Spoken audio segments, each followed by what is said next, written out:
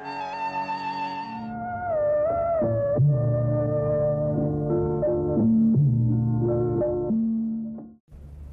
President, ladies and gentlemen, tonight I proceed to deliver my third and last lecture in this year's series of Patel Memorial Lectures. As you know, the subject I have taken for my lectures this year is Kashmir, Retrospect and Prospect.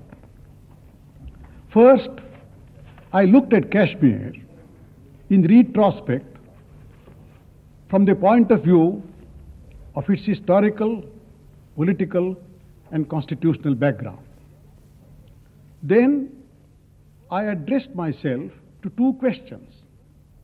The first question was about the accession of Kashmir to India. And having examined the material points relating to it, I came to the conclusion that the accession of Kashmir to India is unconditional, valid, final, and irrevocable. Then I examined the problem of plebiscite, and I expressed the view that for political, constitutional, sociological, and human considerations, India will not be prepared to hold a plebiscite now or any time in future.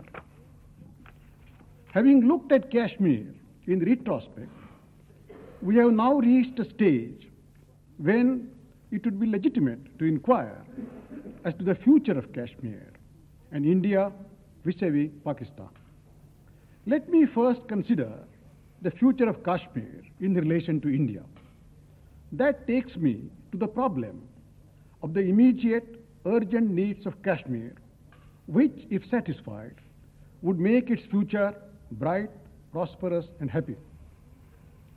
Sir Albion Banerjee, who was for many years the Diwan of Jammu and Kashmir, said in the early 30s, Jammu and Kashmir state is laboring under many disadvantages, with a large Mohammedan population, absolutely illiterate, laboring under poverty, and very low economic conditions of living in the villages, and practically governed like dumb, driven cattle.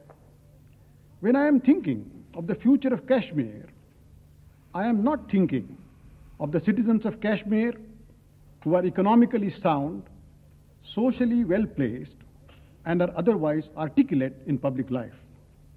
I am thinking of the poor, humble, ignorant citizens of Kashmir, without reference to their religion, caste, creed, or community. It is these dumb people whose future must be the primary concern of the administration of Kashmir. These people are spread over many villages. They are ignorant, hungry, illiterate, and often suffer from disease. They have not even modest huts to live in. And many times in the cold winter of Kashmir, they have not enough means to clothe themselves to protect their bodies. It is the dumb miseries of these people to which the administration must immediately respond. Your religious disputes, your ideological conflicts, and your tall debates evoke no response in their sullen hearts, because their basic necessities as human beings have yet to be adequately met.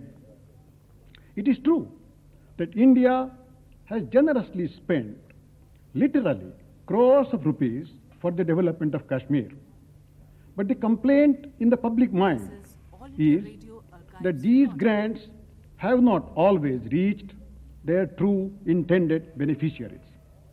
If the administration of the state is corrupt or is driven by jealousies and conflicts within itself, is not purposeful or efficient, the mere fact that crores of rupees have been spent in Kashmir by the government of India brings no consolation to the hundreds of thousands of Kashmir's poor population. The problem posed by the presence of these dumb, helpless people must be the first concern of the administration of Kashmir, and that, in my opinion, constitutes the first urgent need of the Kashmir of today and tomorrow.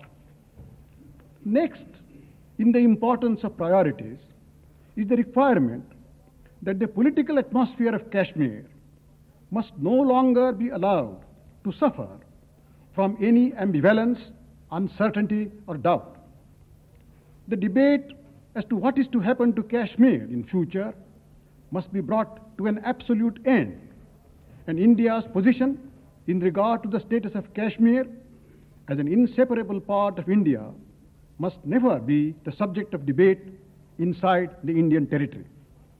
The common men and women of Kashmir are literally fed up with this atmosphere of uncertainty and doubt. The administration must consistently, deliberately, and in a determined and dedicated manner create confidence in the minds of the public that there is no longer any doubt or uncertainty about the future of Kashmir in relation to India. Doubt and uncertainty invariably inject various unhealthy tendencies in the public mind, and this danger must be immediately and irrevocably arrested. There has been some debate in India from time to time whether Article 370 of the Constitution should now be abrogated. I have already referred to the circumstances under which Article 370 came to be included in the Constitution. Since this article was included in the Constitution, much progress has been made in the matter of formally integrating Kashmir with India and bringing her in line with the rest of the constituent states of India. It may be that in due course, Article 370 may be abrogated, and Kashmir may then become exactly similar to all the other constituent states of India. But the abrogation of Article 370, in my opinion, is not a matter of such immediate importance that any debate should be held on it, or any particular insistence shown in propagating it. What is really important and significant is not the existence of Article 370 today in the Constitution or its absence tomorrow. What is significant and important is the complete emotional, cultural, economic, and ideological integration of Kashmir with the rest of India. The problem of integration is not unique to Kashmir. We are facing that problem in one form or another in regard to the rest of the constituent states. And so, all patriotic citizens should concentrate on taking such steps earnestly and quickly as would help the real integration of Kashmir with the rest of India. Too much importance given to the continuance or abrogation of Article 370 is apt to distort the real nature of today's urgent requirements.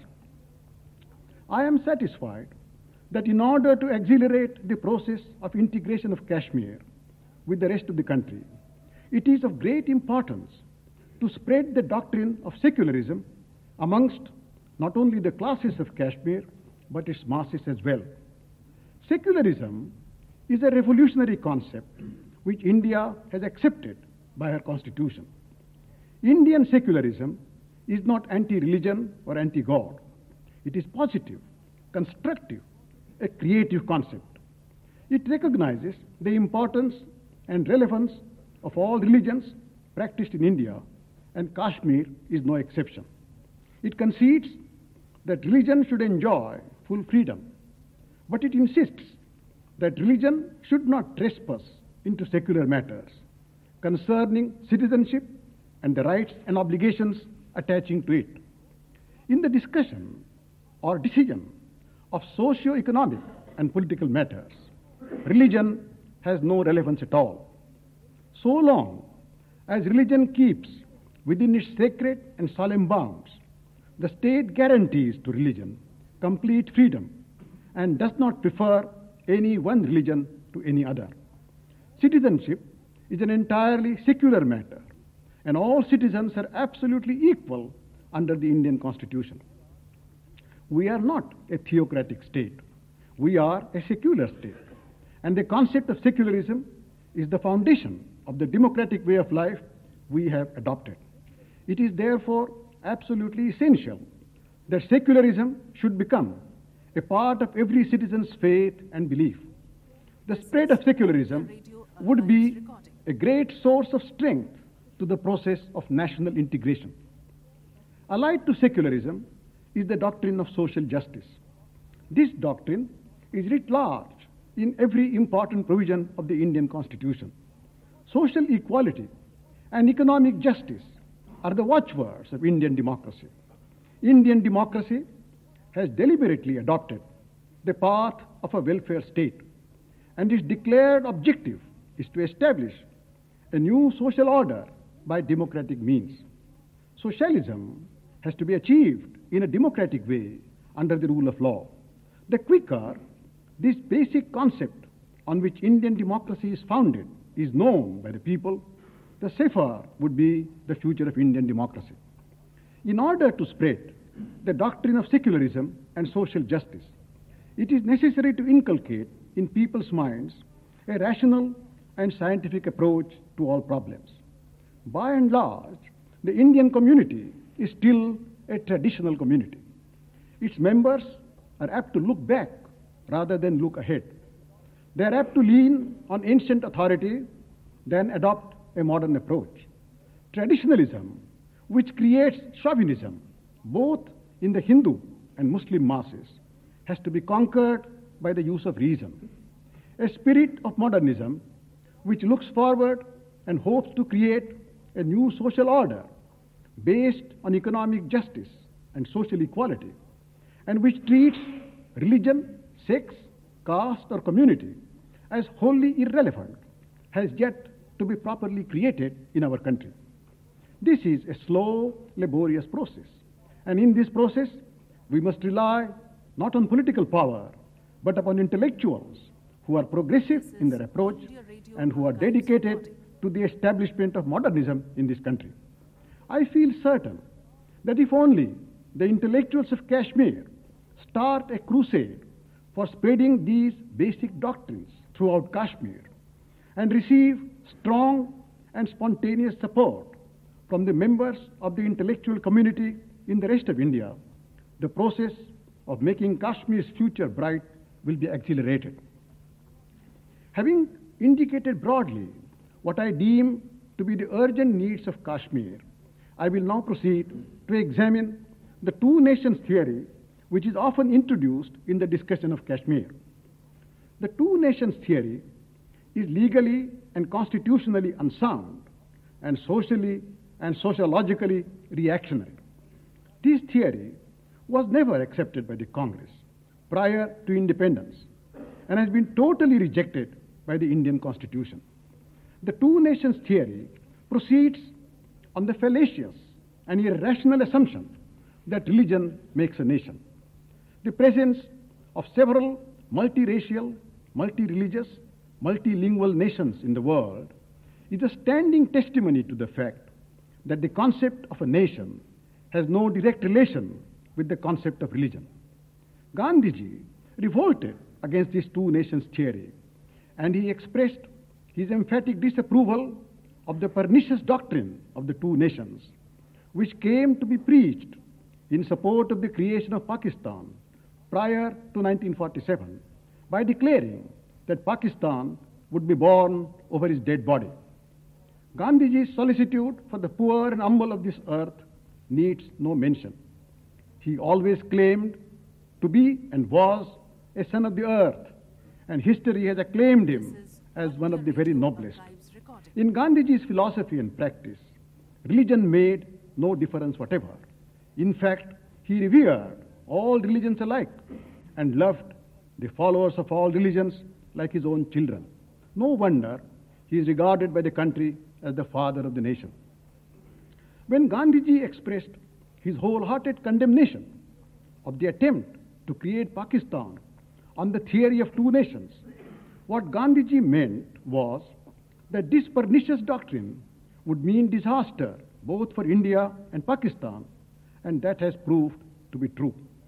It is a matter of historical irony that on the 15th of August 47, when both India and Pakistan celebrated the birth of the two respective countries with great acclaim and celebration, at midnight, Gandhiji put out the light in his small hut at Naukhali. So far as Gandhiji was concerned, the light of nationalism, which transcended religious differences, was put out by the creation of two different states. I have referred to this incident to emphasize the fact that even before Pakistan was born, the Congress never subscribed to the two nations theory. It is also necessary to remember that the formation of Pakistan and India did not, in fact, proceed on any such theory. If the division of India was based on the basis of Muslims being a nation separate from the Hindus and the rest, it would follow, as a matter of constitutional law, that Muslims who remained in India would be aliens, and that is a proposition which is entirely unthinkable. I have just indicated that every single provision of the Constitution totally rejects the theory of two nations and proclaims that in India, Hindus and Muslims, Christians, Sikhs, Parsis and Jews, and all others, whatever their religion, are citizens who are equal in their rights and in their obligations. Besides, if the basis of partition was that the Muslims form a separate nation, why was it necessary to hold a plebiscite in the northwest frontier province where 90% of the population was Muslim? Why again were the legislatures consulted in Bengal and in the Punjab, which had Muslim majorities? It is true that in the result, the provinces which had Muslim majorities formed Pakistan. But that is very much different from saying that the division of India into two dominions was then made on the basis that the Hindus and Muslims formed two different nations. The presence of over 50 million Muslims in India who are and are entitled to be treated as citizens is a standing and effective answer to this reactionary, unsound theory of two nations. India thus totally and unreservedly rejects the theory of two nations and regards it as a medieval, irrational, and unscientific. Pakistan, however, seems to subscribe to the theory of two nations. It is tragic beyond words that the birth of Pakistan was due mainly to the campaign which was started by the League on the basis of this theory. The Hate Hindu campaign was the real motive power behind the agitation for the creation of Pakistan. Whether or not the ultimate partition of India could have been avoided is a matter on which the final verdict of history will be pronounced after some time. It is true that the historical background in India, the accentuation of communal differences brought about by the British government during their regime, and mistakes unwittingly committed by political parties of different schools did contribute to make the relations between Hindus and Muslims very bitter a few years before 1947. And when actual partition was made, Lord Mountbatten came with a rigid and fixed timetable, and that exerted an incredible amount of pressure on the minds of all those who participated at the highest political level in the execution of the plan of partition. Some publicists have expressed the view that if after winning the 1937 elections, the Congress had not accepted the doctrinaire approach and had agreed to form a government in coalition with the League, perhaps the subsequent political history of India might have been different. That appears to be the view of such an eminent person as Abdul Kalam Azad. Some others have advocated the theory that the overwhelming success which the Congress achieved at the elections of 1937 made the Congress leaders oblivious of the true dimensions of the faith of the Muslim masses in the Muslim leaders. The slogan of mass Muslim contact was no doubt evolved with the highest secular and patriotic motive. But in the context of our political life then, it was unrealistic and perhaps tended to defeat its own purpose. It is also not unlikely that the Khilafat movement started by Gandhiji indirectly helped to create and accentuate Muslim obscurantism in public life. And as a response to Muslim obscurantism, Hindu chauvinism became more vocal in the political field of India. Jinnah initially was a rationalist and a modernist, and he was, in no manner of speaking, a religious man in the traditional Muslim sense. But he was an aggressive personality, and it is thought by many that if his self-respect had not been hurt by Muslim leaders who had joined Gandhiji in his Khilafat movement, Jinnah would not have turned to the fanatic ways which he later adopted. Indian nationalism, also according to some, was more negative in tone, and its positive content of secularism and a progressive approach in socio-economic matters was not as strong, articulate, and popular as it should have been. Nationalist Muslims, in their righteous enthusiasm for the cause of India's freedom, according to some, did not take as much care as they should have to talk with the Muslim masses, educate them, and be with them, and involve them in larger numbers in the fight for political freedom, emotionally and actively. These, however, are futile considerations, and as I have had occasion to say, of all sad words of pen and tongue, the saddest are these it might have been. Besides, one can be wise after the event, and so it will serve no purpose to pursue the thoughts that seem natural in the light of the hindsight of history. The fact which stares both India and Pakistan in the face today, and will continue to do so for quite some time, is that on the side of Pakistan, its creation was based mainly on dissatisfaction with India and hatred of the Hindu community. In our dealings with Pakistan, we should not ignore this psychological factor. Indeed, after India became free and Pakistan was born, Pakistan consistently chose to describe India as Bharat, and that was intended to emphasize the Hindu character of India. Those who started this practice, no doubt, wanted to belittle the importance of Indian secularism. But they did not realize that if India had really become Bharat, that is to say, a Hindu democracy, its 50 million Muslim citizens would have been rendered aliens. But whatever Pakistan said or did, under Nehru's leadership and under the inspiration of the secular nationalism which inspired the Congress struggle for freedom, India has chosen to remain secular and has consistently made efforts to achieve that end. I am not suggesting that India has succeeded in achieving that object. Far from it. There are still several problems on which the minorities may have to be given satisfaction. But one fact cannot be denied, even by the most prejudiced of India's critics, and that is that Indian democracy has consistently made deliberate efforts under the provision of its constitution to march ahead in the pursuit of its secular ideal of socio-economic justice. Pakistan has problems of her own.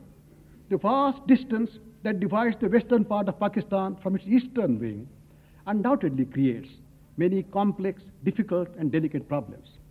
Pakistan also has to face the problem of poverty like India. And having chosen a theocratic way of life, Pakistan is naturally working under strong, though not always overtly expressed, pulls and pressures of reactionary, unprogressive religious ideology. Acting under the totality of these pulls and pressures, Pakistan has persuaded herself that her claim to Kashmir is irrefutable. Her political leadership sometimes also feels tempted to divert the attention of the Pakistani public from the grim economic realities of their daily life by starting wild talk against India and at suitable junctures embarking on some diversionary military activity as well. When I am dealing with the future pattern of the relations between India and Pakistan, I would always try to keep this aspect of the matter in my mind. Unless we objectively bear in mind the currents and cross-currents which determine the policy of Pakistan, we would not be able to arrive at a satisfactory settlement with her on any issue. Pakistan's attitude and approach to India was typically illustrated by the answers which President Ayub Khan gave to questions put to him at the end of his speech at the Royal Institute of International Affairs, Chatham House in London on the 18th of November 66.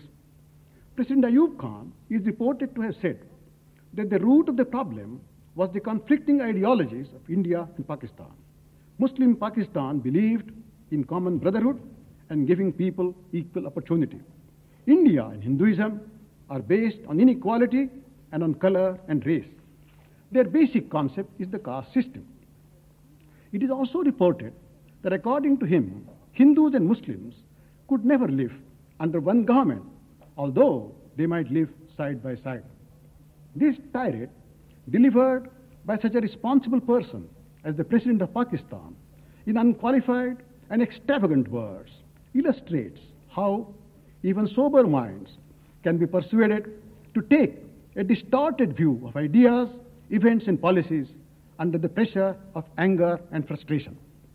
Hinduism has many infirmities to remove, but to say that Hindus and Muslims can never live together betrays a medieval, irrational, theocratic approach which is historically untrue and which is totally rejected by the Indian Constitution.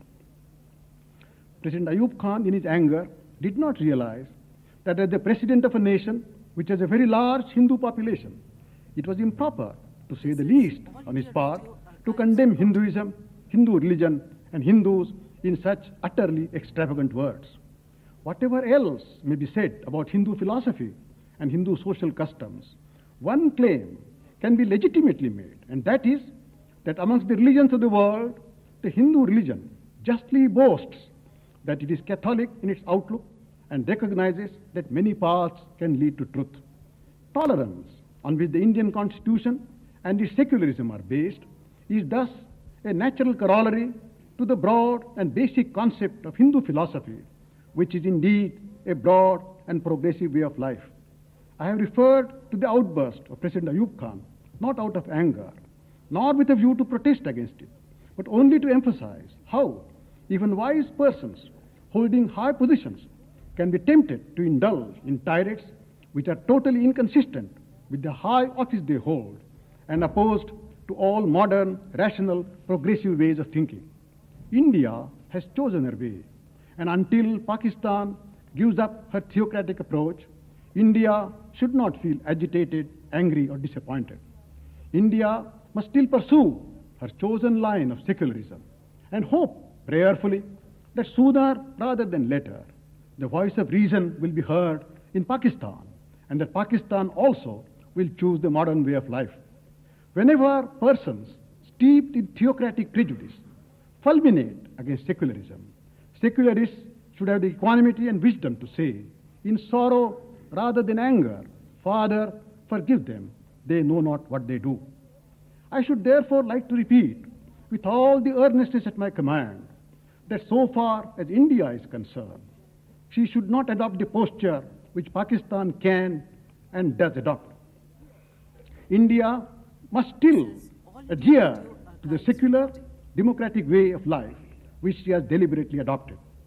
We should avoid holding any debate with Pakistan on the issue of Kashmir.